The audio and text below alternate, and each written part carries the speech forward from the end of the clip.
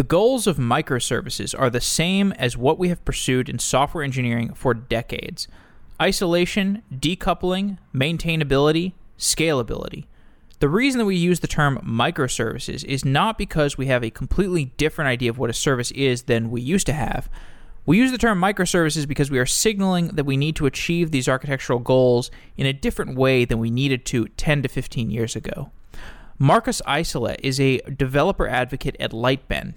He joins the show to discuss how enterprises are moving from monolithic architectures to microservices architectures, which has been touched on in previous shows, such as the episode I did with Marcus's colleague Jonas Bonner. Lightbend makes a framework called Lagom, which suggests an opinionated strategy for moving towards microservices using message passing, CQRS, and other patterns that we explore in this episode.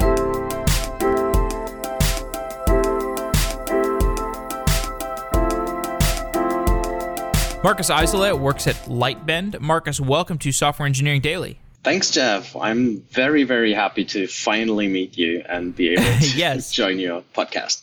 Absolutely. So we're talking about reactive microservices today, and the goals of microservices are some of the same goals that we've pursued in software engineering for decades, and you've written about this in your book. We were talking about isolation, decoupling, maintainability, scalability.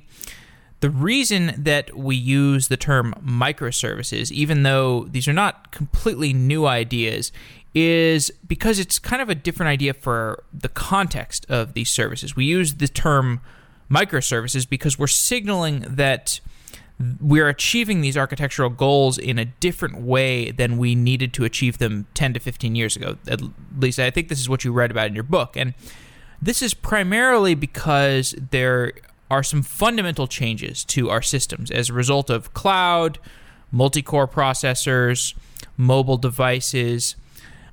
What are the trends that are changing how we build our architecture, and how are those trends changing how we think about architecture? That's a good question. I've been working in classical system architectures for a solid double-digit number of years by now, and started as a Java EE enterprise architect. So I've been building pretty big systems, and when we started working on compartmentalization, like componentization of our applications, the one big dream was always to be able to reuse something, right? We spent millions of dollars in building amazingly complex business logic, and we've rarely been able to reuse those brilliantly thought through things, and we ended up never doing it anyway.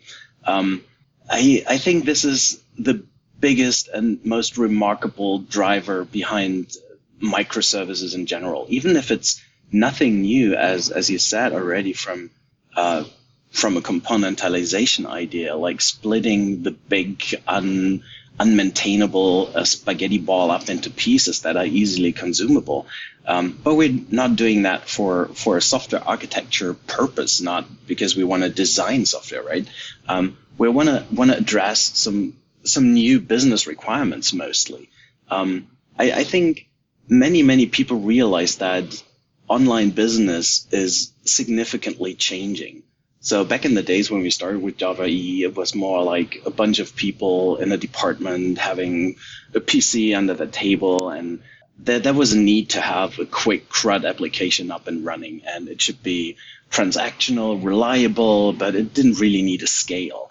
And with more and more people using the internet, with more and more devices being connected to the internet, the outer architecture requirements just changed. We needed to scale out way more. And we've seen vendors addressing that problem, especially in the application server market. But it's always been comparably heavyweight, like throwing money at the problem, throwing hardware at problems, at scaling problems. And this still doesn't get you where you want it to be, especially not if you're thinking about today's requirements. Like let's look at streaming. HBO and Game of Thrones is a good example. Like, imagine what happens. Game of Thrones season 7 comes out, and 99% of people can't stream it online because HBO services can't scale accordingly. So this is something that actually drives businesses today, is critical for business. So having a way of literally scaling almost infinitely, demand-based, and being able to address changing traffic requirements. This is a new thing that we never had to care about, because we had clusters, we had a reasonable assumption about how our application is actually going to perform according to some non-functional requirement somebody put down in a document.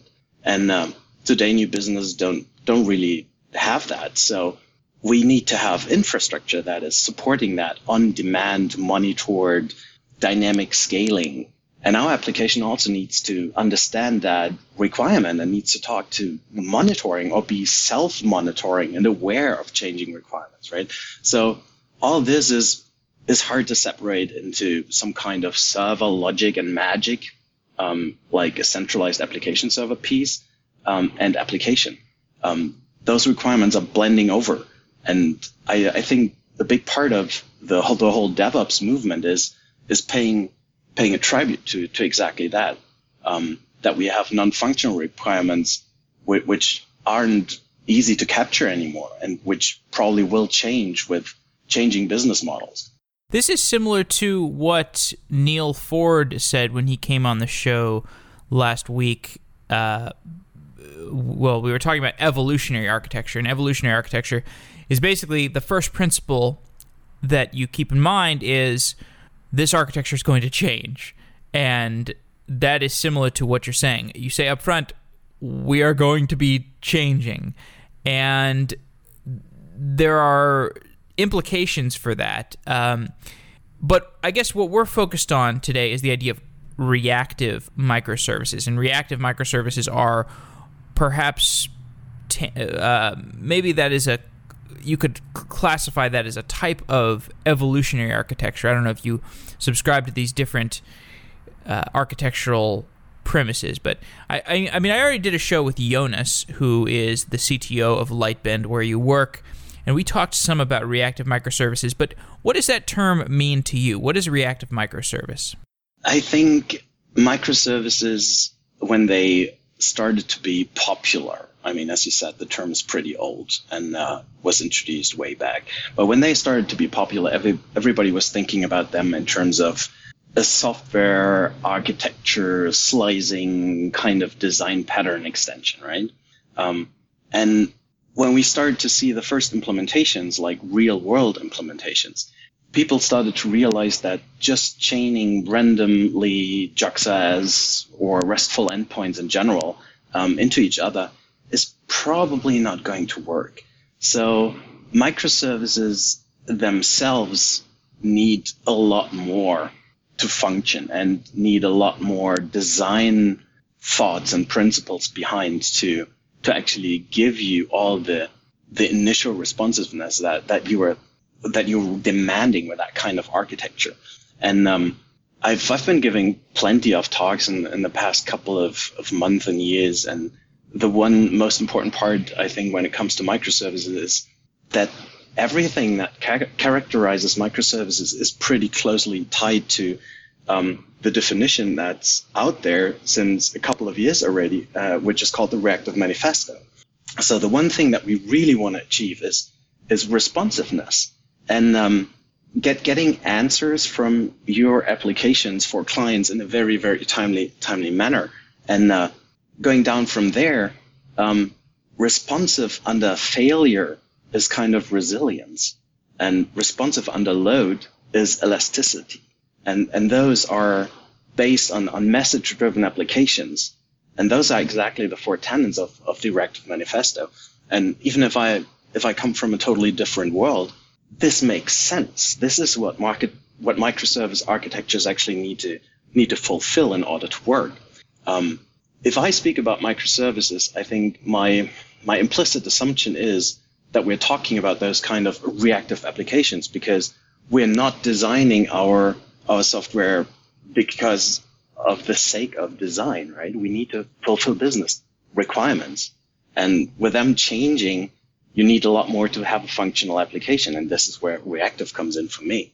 Okay, so another angle we can take this from is that large enterprises are trying to move faster, and many of them have these large monolithic applications, and you write about this in your book. What are the challenges associated with those monolithic enterprise systems, and how does that contrast with the ideal reactive microservices architecture? having a really monolithic code base that is not reasonable compartmentalized is comparably easy. We don't know where we're going to end, but we're starting to write down something like business requirements and whatnot, and we're trying to build a centralized piece of software. And over the turn of the years, and we were talking about enterprises, this easily means applications being developed over the turn of 2 to 3 years, being into production 5 to 10 years, and still having to undergo reasonable changes in terms of change in business requirements, change in legal requirements. We're talking about the original monolith, the thing that everybody has in mind talking about that definition. And testing, developing, changing, putting such a piece of software, might even be a well-written piece of software, into production and having all the tests running, that used to be a very heavyweight process, especially if you look into all the different departments like operations, the test department, the development department, like the classical enterprise organizational setup also supported that kind of lengthy production setting process. And that ended up being a rollout maybe once or twice a year, or maybe every 3 to 6 months. And that leaves you in a very weak position when it comes to reacting towards any urgent changes and urgent needs, right? And I think that's, for many businesses, this is exactly the driver behind adopting DevOps. They're trying to address those issues with an organizational change, which will speed them up, definitely. But ultimately, if you have a bunch of microservices, and I'm not talking about a bunch in any negative way, that could be anything more than 2, because we need a system of microservices, right? It's not about putting individual services in production. If you have an application, a reactive application that is built out of those individual services that interact with each other, it's a lot easier to adopt, to change, to add individual parts of the application in a lot quicker manner without having the need to completely redeploy the set of services. And this is speeding up on a very different level, on a developer level. I can have a team. I have a team of few people being fully responsible for one service, for one feature, for one functionality of a complete reactive microservice system, and they can stage everything through into production, and that's pretty impressive in terms of speed, in terms of reliability. So this is what's the real game changer for business at that point. You talked about the Reactive Manifesto as being formative for how Lightbend thinks about microservices, how you think the right way to think about microservices is. Talk more about how the Reactive Manifesto influences Lightbend's approach to microservices.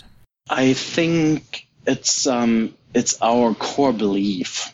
It is not only Lightbend's core belief. I mean, the Reactive Manifesto was written by a bunch of industry experts, including Red Hat, and it's not Lightbend's kind of thought, but it's our core definition of our technologies that we use to implement reactive microservice-based systems.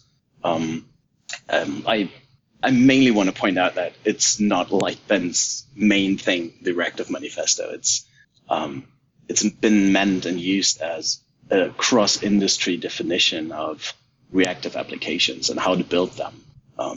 It's mostly a definition in terms of equalized wording, enabling people to talk about the same things. So we have talked a little bit about microservices, why the motivation for microservices. We've talked about the challenges of a large enterprise that's trying to move away from its monolithic structure towards a more microservices structure, perhaps facilitated by a DevOps mentality in the organization. On the technical side of things, Lightbend is working on a microservice framework called Lagom to help decompose a Java enterprise monolith. I've been at enough companies seeing Java enterprise monoliths to know that these things are really hard to work with for a number of reasons. Can you give an overview for why that is? Why, I guess, because we already talked about why these companies have challenges associated with monolithic enterprise systems, but I guess discuss more why Java EE applications lead to that monolithic problem and how that exists, how that problem manifests in the everyday experience of the developer. I personally believe that Java EE is a great platform, and it's very easy to start an application from the very front end built in JSF to the very persistence in JPA. As a matter of fact, everything that is important runs on top of containers.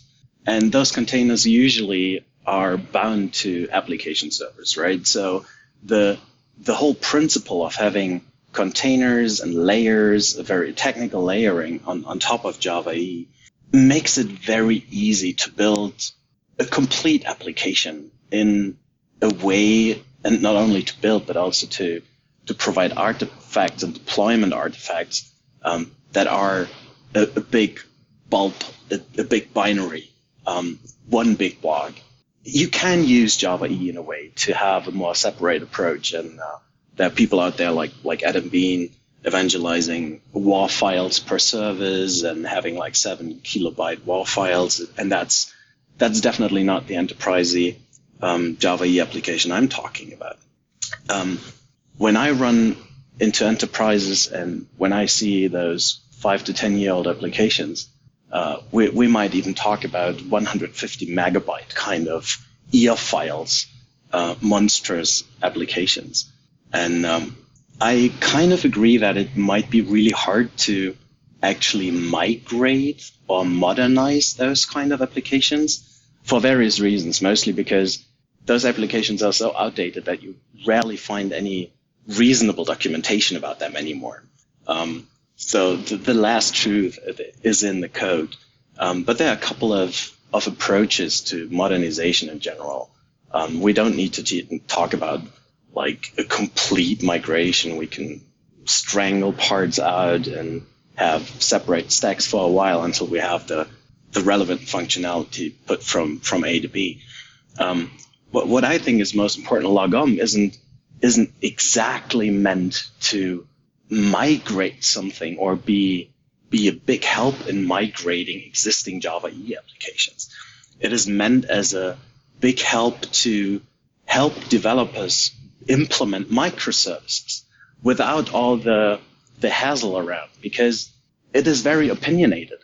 It's not like Java EE, a complete toolbox that lets you build everything and package it in the standard artifacts. It is supporting developers by having a bunch, three, it's not even a bunch, dedicated APIs that understand the notion of services, that support developers with all the downstream design patterns and architecture choices like CQRS, for example, for persistence, and makes it comparably easy to transition from an existing Java EE API knowledge background into the modern microservices world. What are the three things of that API? It's the service API. I have a hard time comparing that with Servlet, but maybe it translates to the enterprise listeners. Instead of having a Servlet API, you now have a service API with a Lagom, which allows you to build service definitions, service APIs, and service implementations. And it also helps you separate the implementation from your service descriptors. It gives you a good overview it gives you help in terms of APIs to consume services and to produce services. The second important part is the persistence API. This mostly defines how entities are persisted and how CQRS as a pattern can be implemented. So it gives you a couple of APIs on top of Cassandra that abstract away your write side and your read side and makes it very easy to implement those patterns. And we can also start to talk about the message broker support. On top of Kafka, we now have a service decoupling mechanism that is a lot easier than the first Lagom versions were. My book, unfortunately, is still built on top of Lagom 1.0, which was basically the initial version. Lagom is in 1.2. We also released 1.3 release candidate right now. So a couple of things changed from my original book, and I'm actually going to update that very soonish. And the last part that Lagom gives you is the development plus the operation setting experience. If you just imagine having a bunch of Spring Boot services, and you all have fat jars, and you can open up a bunch of terminals, and you can individually start them, and you have to start your service locator, or you might actually have to deploy everything to a Kubernetes environment to have your services work as a whole. Lagom abstracts that away on the developer side. When you're on your development environment, you have a single JVM, and we're doing all the service lookups with Google Juice. Totally transparent for you. It behaves as if it would be deployed to various JVMs, but it's actually running very quickly in one JVM locally.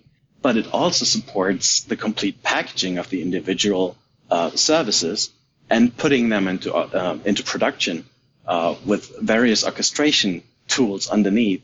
So you can choose Zookeeper or Consul, or you could even use Conductor, which is a Lightband product, to put everything seamlessly into production. So those are the parts. Let's take a top-down approach before we get into things like CQRS and event sourcing and the persistence layer built on Cassandra. The thing that we discussed is an enterprise moving from its monolithic Java EE application to a microservice architecture. If they are doing that with Lagom, what's the first step? What is the first thing that they're going to do in order to start decomposing that monolith into microservices? The first thing is trying to figure out if it's reasonable to actually migrate the existing application. We found, and I think it's also not a Lightband thing, but you need to have a very good domain model of your application. And speaking of domain models, domain-driven design is probably the most valuable way in designing for your individual services and the complete microservice application. Having a bounded context as a service and having the service APIs in between. And if you compare this design approach to what many enterprises have been doing 5 to 10 years back, you rarely will find any Java EE application that is cut that way or even has a chance of going down that route. So after we're done deciding if the design is appropriate for real migration or if we need to find another way, I'd say many decide to go and strangle out parts that are critical in their existing monolithic applications. I also have to admit that I like that approach a lot better, just from a risk management perspective. Instead of aiming for the big bang and replacing everything that's in existence, it's a good first step, right? Yes, the strangler idea of you identify one specific aspect of the application that is simple or well-defined to replicate in a service, and then you build that service, you stand it up, you gradually start offloading traffic from the monolith for that specific component of the application, pointing it at the microservice, and once that works, you have illustrated the n equals 1 case of decomposing your monolith, and over time you have more and more of these little parts of the monolith that you've broken off, and over time they strangle the monolith. We think of little weeds coming off of the monolith and eventually strangling the monolith because they just eventually are equal. The sum of the parts of the microservices architecture strangles the monolith. Correct. On the other hand, I talked about risk management at that point. I think what's critical to remember here is we're not modernizing our applications for the sake of good or better or new design. We're modernizing them because we hit a roadblock at some point. Our operational costs are too high. We can't modernize as quickly as we need to. We can't add new business models in our code base. So identifying those parts that are profiting the most from a microservice architecture is also a very reasonable first step, because at the end of the day, somebody has to pay for it, and there will be business requirements driving those modernization efforts. So this is my preferred way, actually, to identify the critical paths that would have the biggest value in terms of being migrated, rewritten, re-architected on a new platform that is actually able to handle the load that is needed.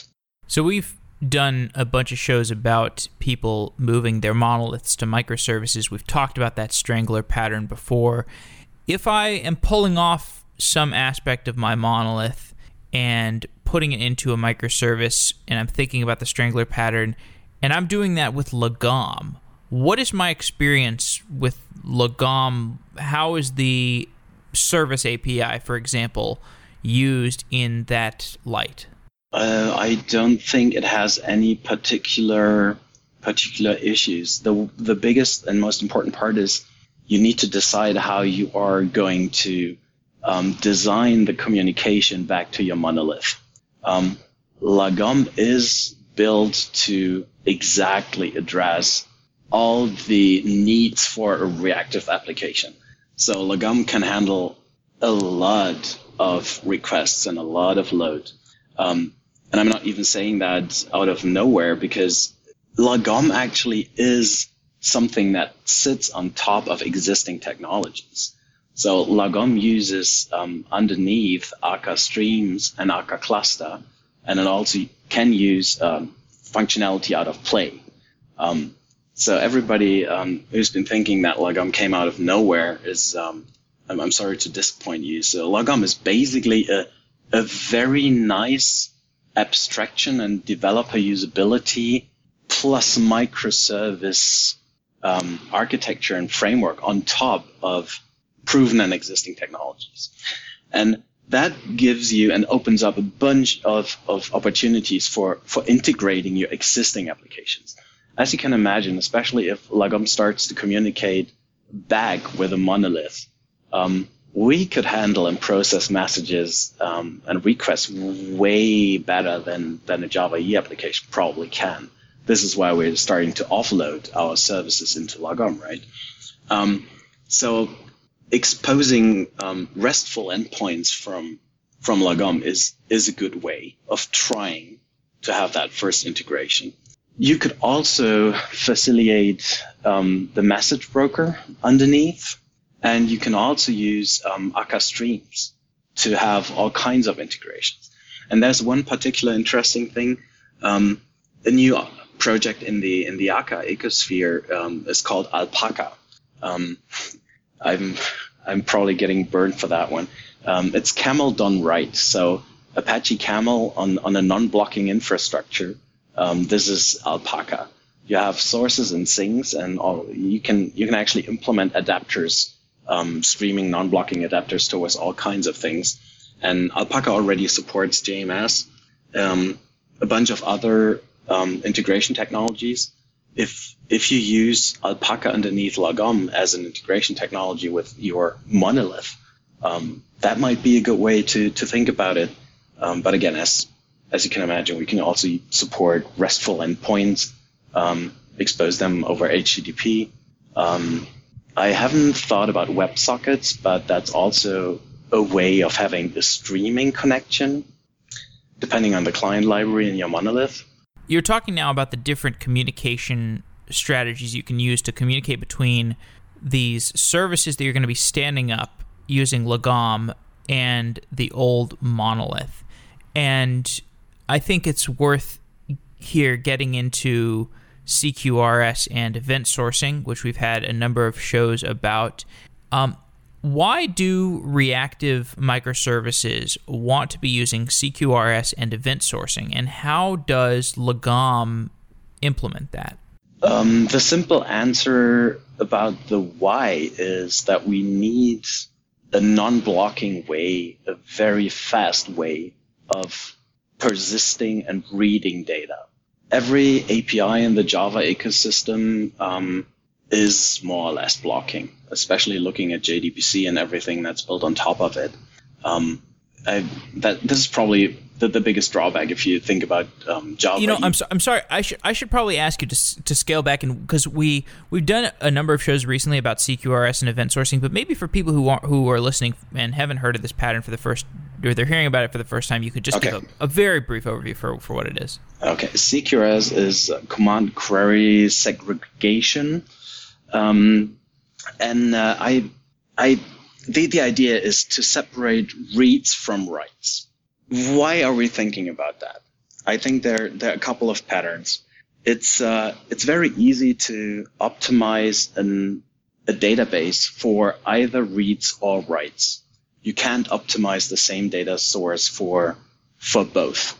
And depending on your microservice, you might actually end up having to serve way more reads from a database, or you have a bunch more writes because an individual service is called plenty of times through all your application demands. And the CQRS pattern is built on top of something called event sourcing. Instead of having a JPA entity, a full set of a table row, and changing and updating it in a relational database, CQRS only stores changes, and those can be thought of as events. Instead of persisting the complete, every single attribute in one entity, you're only storing the changes that happen through a write. And this is basically made happen by using events and registering your interested commands towards change events that are fired in the application. There are many books about CQRS, aren't there? Yes, there are. Definitely. Lagom basically gives you everything you need to implement those immutable events, the payload, and realize the write side and make it easy, like work with an entity class. That's something that is at least mindset-wise a little bit closer to classical Java EE developers, but also helps you designing the appropriate read sides. So reading the events and, of course, replaying events to construct a complete history of the individual entities. The API is comparably simple. If you take a walkthrough in my book, the 1.0 version of Lagom was a little bit more complicated than the ones you're seeing now.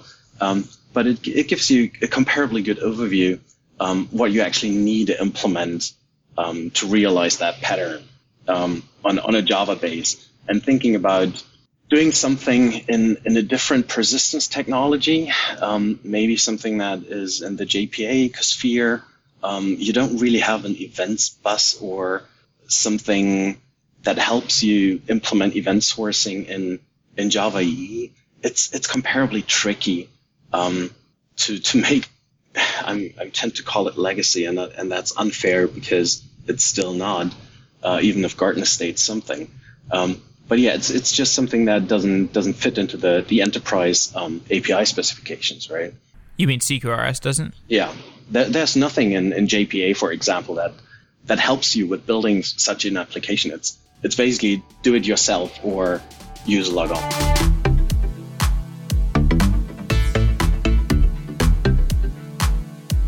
So my understanding of CQRS and event sourcing is you build an application such that every change to, or everything that happens in your application gets modeled as an event, and the event gets propagated to perhaps a pub sub message queue, and every service that wants to be affected by that event or that needs to respond to that event can read from that pub sub message queue, subscribing to the channels that event gets published to, and you can have separate read channels and write channels because maybe certain events are just accessing a database for a read. Other events are going to change the persistence model that you have for your application. And this is valuable because you can then model the way that your application reads data versus how it writes differently. And you can also decouple the idea of events from the specific database that you're using for your application. It also, another advantage is that you get this immutable event stream of changes that have occurred in your application. So if you need to replay events because you have an outage, you can do that. You've got this source of truth for all the changes that have occurred in your application, and that's really useful. So as we're talking about this CQRS event sourcing pattern, we've got all these advantages that we get, and then you're saying that the typical Java EE application is not structured to enable this, but Lagom is. Describe how that migration occurs. How does a Java EE monolith go from its current model of doing things towards a CQRS event sourcing model? It's for sure a shift in thinking. It's nothing that we could just make happen automatically by copying, pasting EJB code into Lagom service code. I think that's one of the most important parts, at least to me, when everybody talks about migrating. I doubt that there is an easy way, especially if we've touched that earlier, thinking about transitioning a technical cut into a domain-driven design. Assuming that you have a bunch of services, you will start to think differently about your bounded context and the functionality of the individual services. And unless you have a Java EE application that is already mostly designed according to domain-driven design, you won't be able to just pull out random functionality and implement it on a microservice base. And if there's somebody out there telling you that, selling you a framework on top, I doubt that's ever going to happen. Full stop. So can you give me more of an explanation? So if I'm standing up a service, so is there just no standardized? There's no standardized way of doing this. This is just like you're going to have to figure it out on your own if you're trying to move to CQRS. And I think that's what I pretty much said. Give me a standard definition of a microservice. I don't. No, I'm not sure what. Yeah, there's no such thing, right?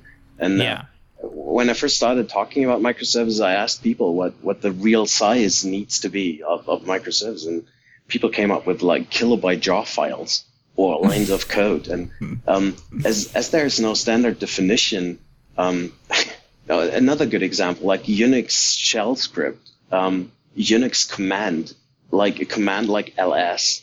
Have you ever like read the man page of ls? That can't be a microservice. I can't think about a standardized way of putting a a classic enterprise Java EE application that is technically cut and not really knows business domains into a modern microservice, reactive microservice application. That won't be a tool. And I think it's invalid to make people think that they should just annotate the EJB and expose a RESTful endpoint and they have their microservice. I like your perspective here because this is basically, so people criticize DevOps or microservices for being these vague, ambiguous movements, but part of the reason they're vague and ambiguous is because there's a lot of different people who are moving from whatever is the monolithic age that we used to be in to the microservices / DevOps age that we're moving towards that is clearly preferable. And everybody has their different methodologies, everybody has their different technologies that they're using, and everybody's case is different, so it's kind of hard to say, oh yeah, this is a one-size-fits-all tool. It seems to be what is more useful is talking about the broad architectural concepts that are consistently useful. One example of that is CQRS and event sourcing. You could talk about messaging layers. You could talk about persistence strategies, having different databases for different services. But there is no one-size-fits-all, it seems, for the microservices pattern. For sure not. And more importantly, there's no single framework. Even if we're talking about Lagom, and even if Lightband has Lagom and Akka and Play, our biggest customers actually realized the microservice-based architecture on top of Play. You can actually do all kinds of ways to approach microservices, and there's still people out there evangelizing that Java EE is the perfect runtime for microservices. If you want to invest into the outer architecture, into all the missing pieces, if you want to create your CQRS or read sides or whatever on your own, you might actually be fine, but this is definitely not what the idea behind microservice-based architectures is. But when you finally hit the point where you realize that the principles that are centralized in that reactive manifesto really matter to your application, that it's critical, that it's responsive and available all the time, and you just can't accept any outtimes. Like Black Friday for Walmart in Canada was probably my favorite example. So they hit a point where they couldn't actually keep their website running on Black Friday anymore. It's just not been doable on the technology stack they've been on. So they needed to move on, and they started implementing everything in a reactive way. And even if they didn't call it microservice back in the day, it was a microservice-based architecture. It still is. So if you, that's probably why I'm trying to stress the fact that I'm not a big fan of migrating for the sake of microservices. To me, it's way more important to address the real business challenges behind. If you have a working Java EE application, if you don't hit any obstacles, why touch a running system? Doesn't make any sense to me personally, and that's the architect talking in me. If you hit boundaries, if you need to scale various parts of your application out, you might actually consider moving that over to microservices. And the first part is you need to figure out what the critical path is in your existing application. And as every application is different, there won't ever be a standardized approach, frameworks, tool support, whatever, to just convert an existing legacy Java EE application into a microservice-based design. Won't happen. If somebody is going to make big money. So what about the Play framework? Lagom is built on top of the Play framework. I think you mentioned just now that Walmart found success in microservices using the Play framework. What is the Play framework? The Play framework is actually a reactive web application framework. It's been out there since many, many years, has its strong fan base, both in the Scala and the Java community. It's a completely non-blocking web framework. You can build every web application you want to build on top of Play. It doesn't really have the notion of services. So Lagom adds the value on top that it understands microservices and offers a way more opinionated set of APIs and helps you implement all the non-functional parts. And for persistence and pub/sub messaging and clustering, Lagom uses Akka, which is a toolkit for building concurrent distributed message-driven applications. We did a show about Akka with Conrad? Conrad, that's right. Yeah, the master. Why is Akka so... Yes, he is certainly a master of Akka. That show was intense. Why is Akka useful for building a reactive microservices framework? It's not. It is a reactive framework for the JVM. Akka is a JVM-based implementation of the actor model, which is not necessarily the same as microservices. You can think of individual actors as microservices, but you don't have to. So Akka solves all kinds of problems in a distributed world, in a heavily distributed world. But again, it doesn't have the notion of microservices. So this is where Lagom just helps you getting your thought model easier and quicker adjusted to microservices. Describe in some detail how services should be sending messages to each other. So let's say you've stood up several services within Lagom. How are they sending messages to each other? They are actually sending messages via Kafka. So Kafka is the underlying message broker that decouples the services. And it's based on Akka underneath. So the technology of how services talk to each other is how actors exchange messages with each other. But the complexity of the implementation is hidden inside Lagom. And in Lagom, you have these two different kinds of messages. You have strict messages and stream messages. When would these different kinds of messages be useful? This is mostly... I think a good example is exposing them as web endpoints. So strict would be a RESTful endpoint, and stream would be a WebSocket bidirectional connection. And depending on what you want to achieve, you could have a simple ticker example on a website. If you look at the Chirper example that comes with Lagom, which is a Twitter-like chat service, I think it uses WebSockets to display the new incoming tweets at users, which makes sense. Right. So since we're talking about services communicating with each other, we could talk about the circuit breaker pattern here. This is useful when you're building these chains of services. So if you have service X, which makes a request to service Y, which makes a request to service Z, if you have the service in the middle that breaks, or even the last service that breaks, then you can have these cascading failures. Circuit breaker is useful for presenting these. What is the circuit breaker pattern, and how is it implemented in Lagom?